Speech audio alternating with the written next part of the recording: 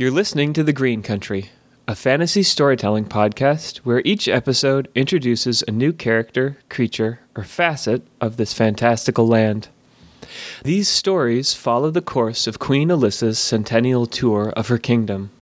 Every 100 years, the long-lived monarch travels throughout her overgrown forest realm, meeting its inhabitants and seeing its sights. Join me each week as we explore a new and fascinating aspect of this lush, expansive world. You can learn more at www.thegreen.country, and I invite you to subscribe on Apple Podcasts, Spotify, Stitcher, and more. Thanks for listening.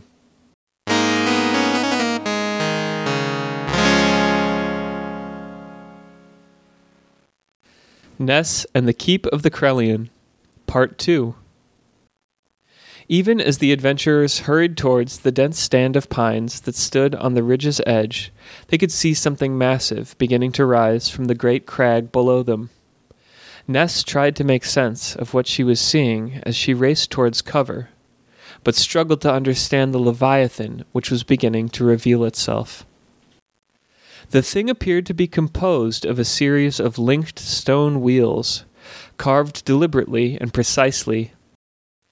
These segments connected end to end, forming an immense and serpentine line that spanned several hundred feet, at Ness's quick estimation. One end was capped by what Ness could only consider to be a head, though it scarcely resembled the head of any creature she had ever seen. It was a bell-shaped stone facing outward, and even at her far distance, Ness could perceive a vortex of dark, swirling energy within its cavity. This void of consuming blackness was far more foreboding to Ness than any maw of sharp teeth she could imagine.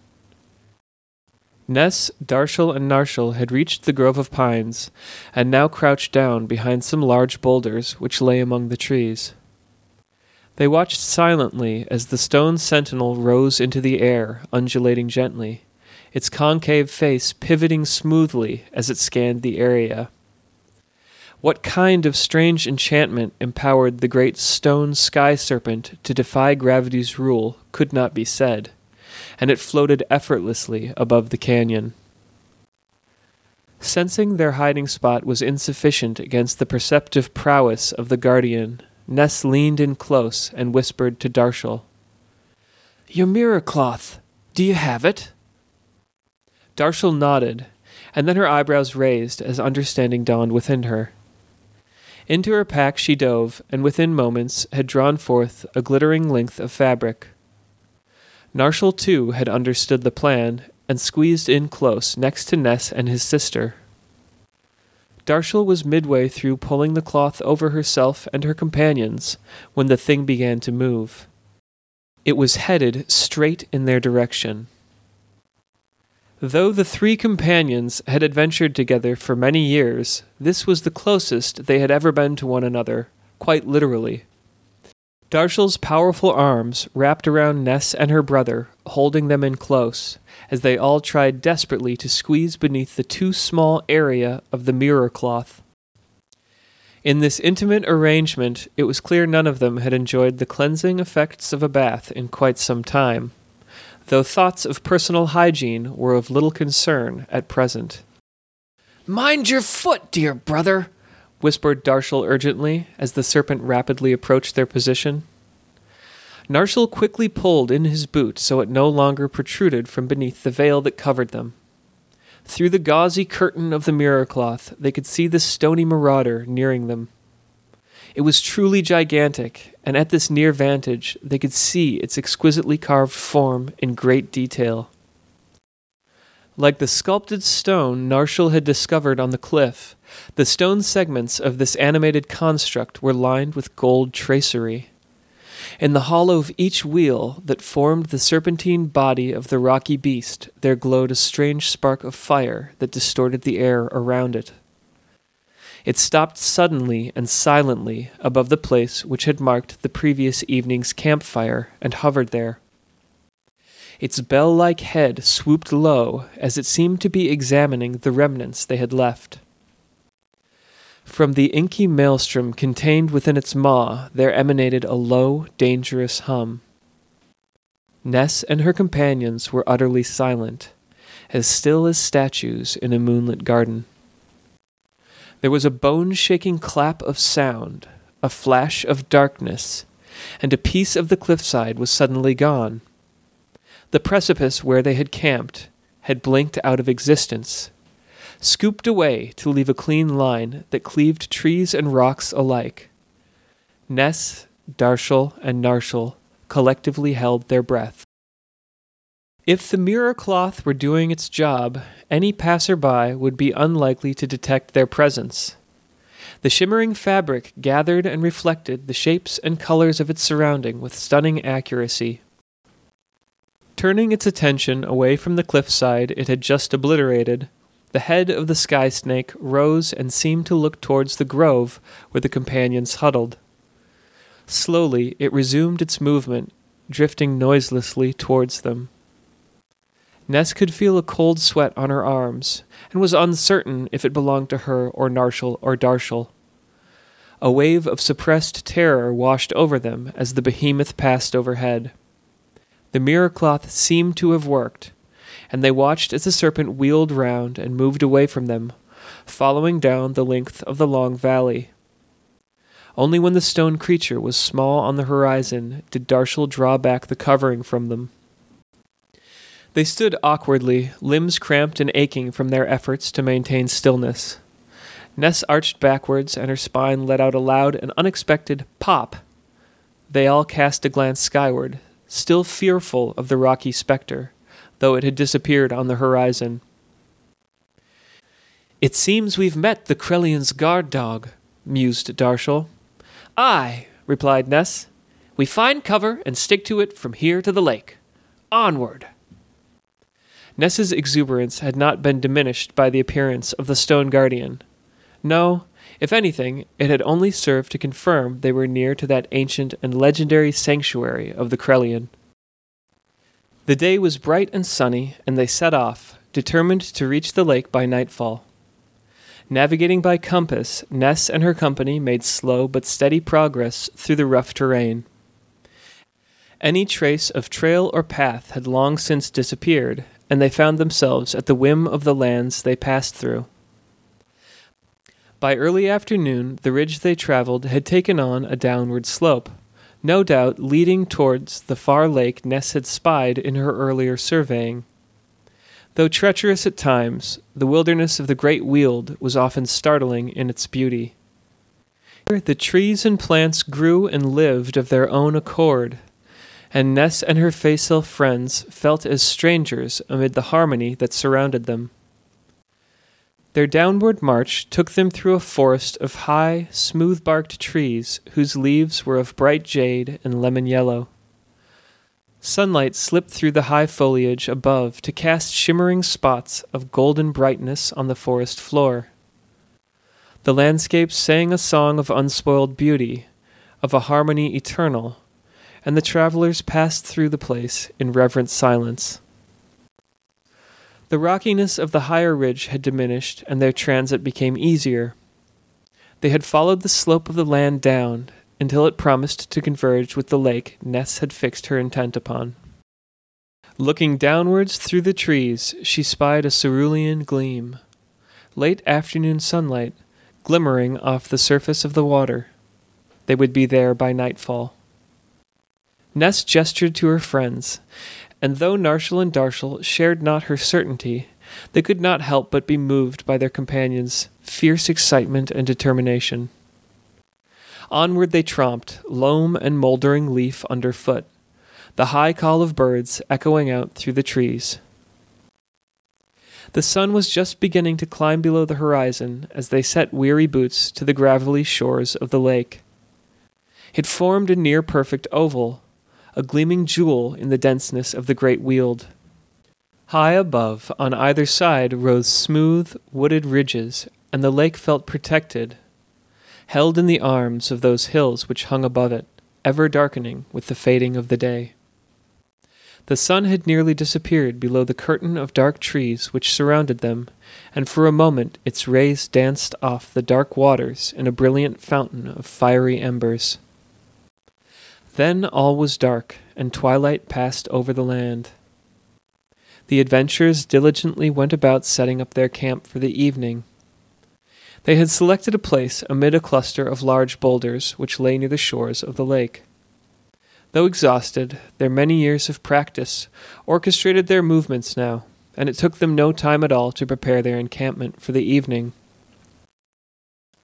They spoke little, and it was clear to all there would be no fire this night. The frightening appearance of the sky serpent still lay fresh in their minds. Any extraneous sound, movement, or light could easily give away their position, especially near the silent stillness of the lake.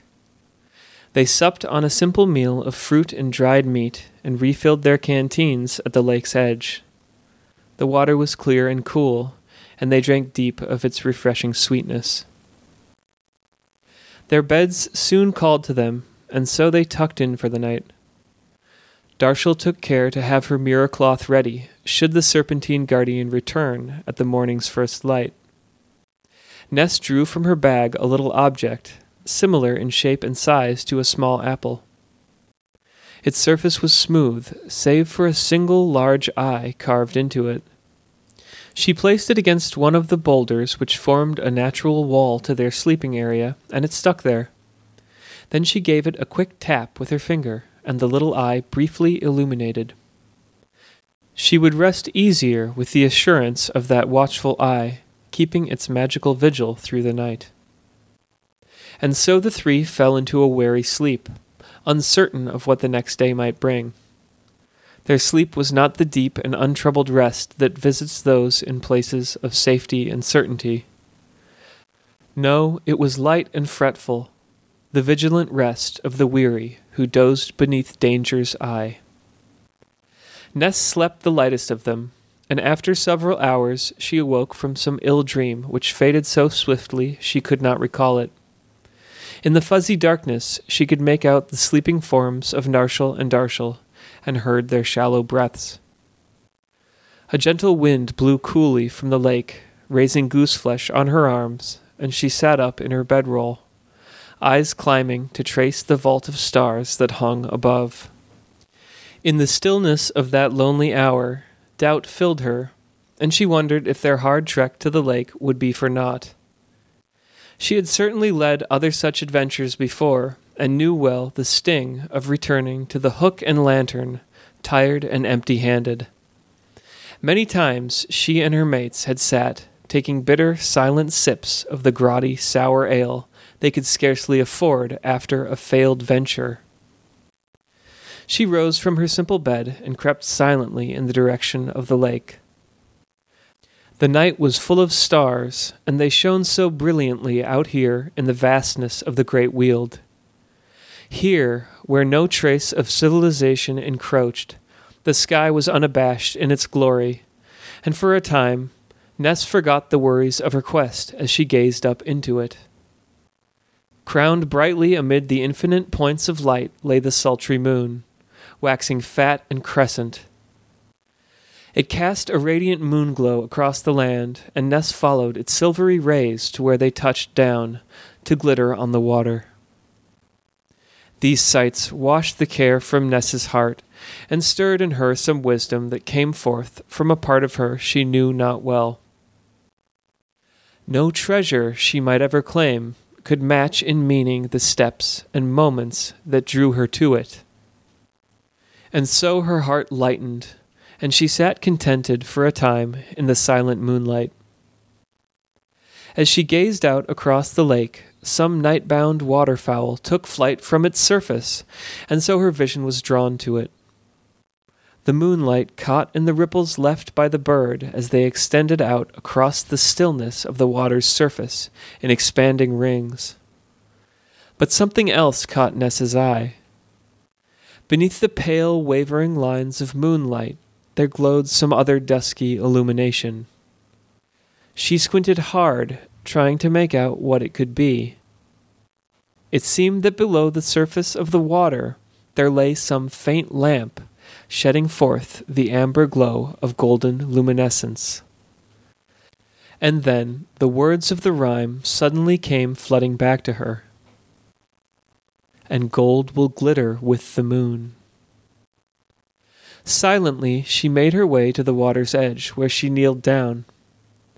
Bringing her face near to the surface, she shielded the light of the moon overhead with her hands, and then knew with certainty what she had seen was no trick of the eye.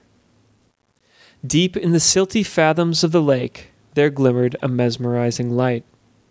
Surely, thought Ness, this must be the fabled keep of the Krellion. She was near tempted to dive into the lake there and then, but restrained herself, knowing this adventure would best be shared with her companions. She paced back to their little encampment among the boulders and laid down on her bedroll, thoughts and plans flashing through her mind. She closed her eyes and slowed her breathing. There would be plenty to do before dawn. For now, what she needed most was sleep. Soon Ness drifted off, a vision of resplendent gold shimmering in her mind's eye. She awoke long before first light to the lone call of a claroon. The bird's song echoed out across the lake, stark and haunting. Ness gently roused her companions and told them in a quick whispered hush what she had discovered. She had it in her mind to swim down to see what she could find. She was the ablest swimmer among them, and Narshal and Darshal felt and trusted her determination.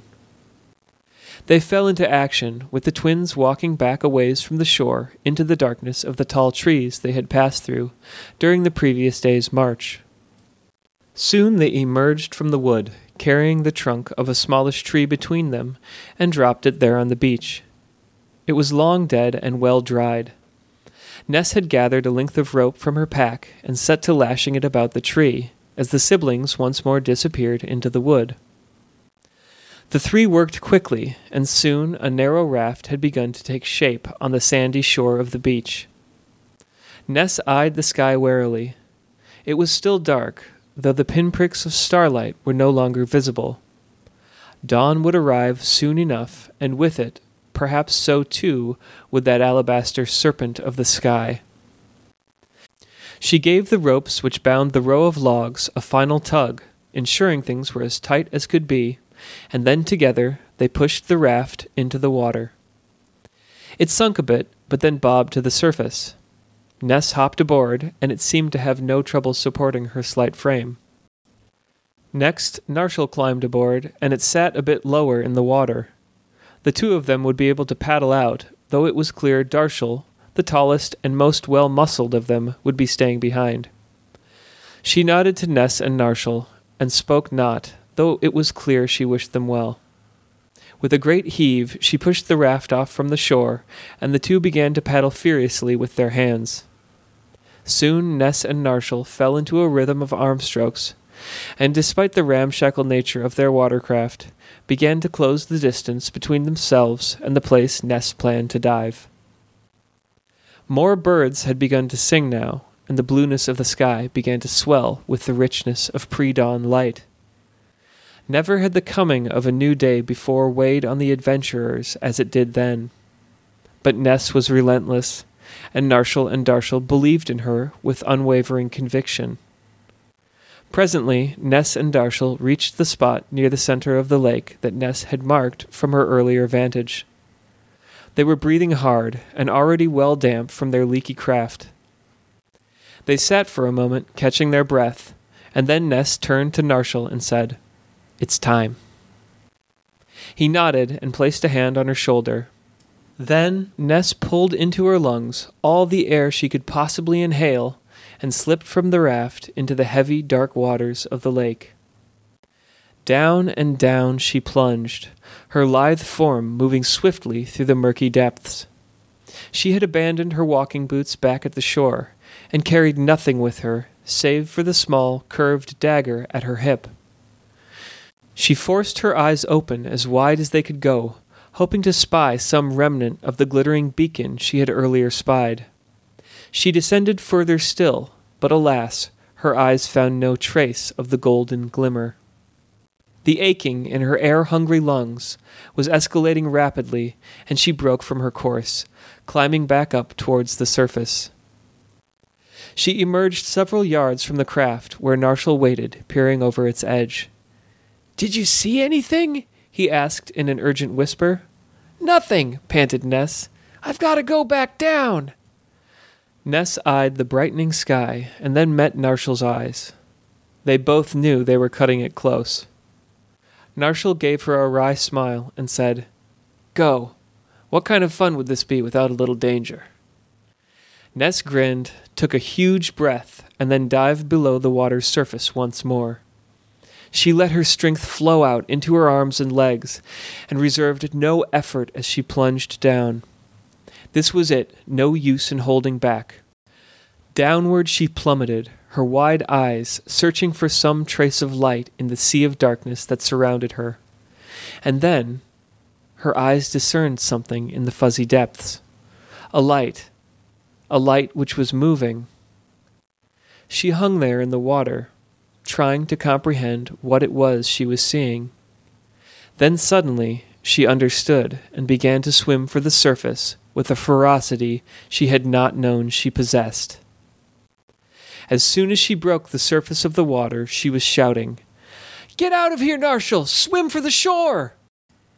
He looked at her, frozen, a mask of shock and confusion on his face. The sun was just beginning to peek over the horizon, filling the valley of the lake with its clear, bright rays. "It's coming!" yelled Ness at a volume that defied her minute stature. Her shrill warning shattered his momentary paralysis, and he dove from the raft, swimming hard for the shore. Her eyes tried to scan the depths below her for any trace of movement, but the lake's surface had already begun to reflect the brightening oranges and pinks of the sky like a polished mirror. She was so close, and was now about to be chased away from the greatest discovery of her life. She began to swim away from the raft, following after Narshal, but then stopped, immobilized. A wave of hot rage had boiled over within her, mingling with something that was either deep intuition or suicidal determination. Time slowed as she watched Narshal putting a good distance between himself and the raft. She turned to look towards the shore, and in the breaking dawn she could make out Darshal's tiny form, leaping and waving emphatically. Then Ness turned her attention to the water before her, which had begun to roil and churn. The world seemed frozen in time for a single moment, dawn spilling its light out across the land. Then their rickety raft exploded into a confetti of wood splinters and froth, as the great stone snake of the sky burst from the lake with incredible velocity. The waters around Ness were whipped into a cyclone as the bulk of the megalithic serpent soared ever skyward. Whatever strange magic animated the thing had displaced the water around it, cleaving a hollow whirlpool into the lake. Narshal had managed to escape the pull of the waters which rushed down to fill this descending tunnel. Ness, however, found herself sluicing down the steep and watery passage as the stone snake exited from it. The last thing she saw before her head fell below the lake's surface was the tiny form of Darshal, setting fire to one of the tall trees near the water's edge. Ah, a distraction. Great idea, thought Ness calmly. An uncanny tranquility suffused her being as she hurtled deeper down that frothy vortex, which was beginning to collapse and close around her. The tail end of the sky serpent whipped overhead as it exited the tunnel, and Ness took a deep breath, wondering with gentle curiosity if it might be her last. Then, cold walls of water crashed in around her. What is luck? Ness never wondered this, though many who knew her often found themselves asking this question. Those who had known her long enough, however, were generally wise enough to abandon their hope of ever finding an answer. One thing was clear, though. Ness was lucky.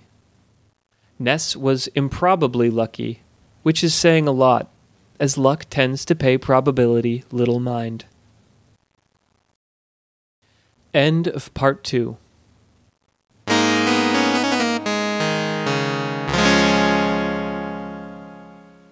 If you like what you just heard, be sure to visit www.thegreen.country for more great content, including beautiful illustrations, detailed character descriptions, and much more.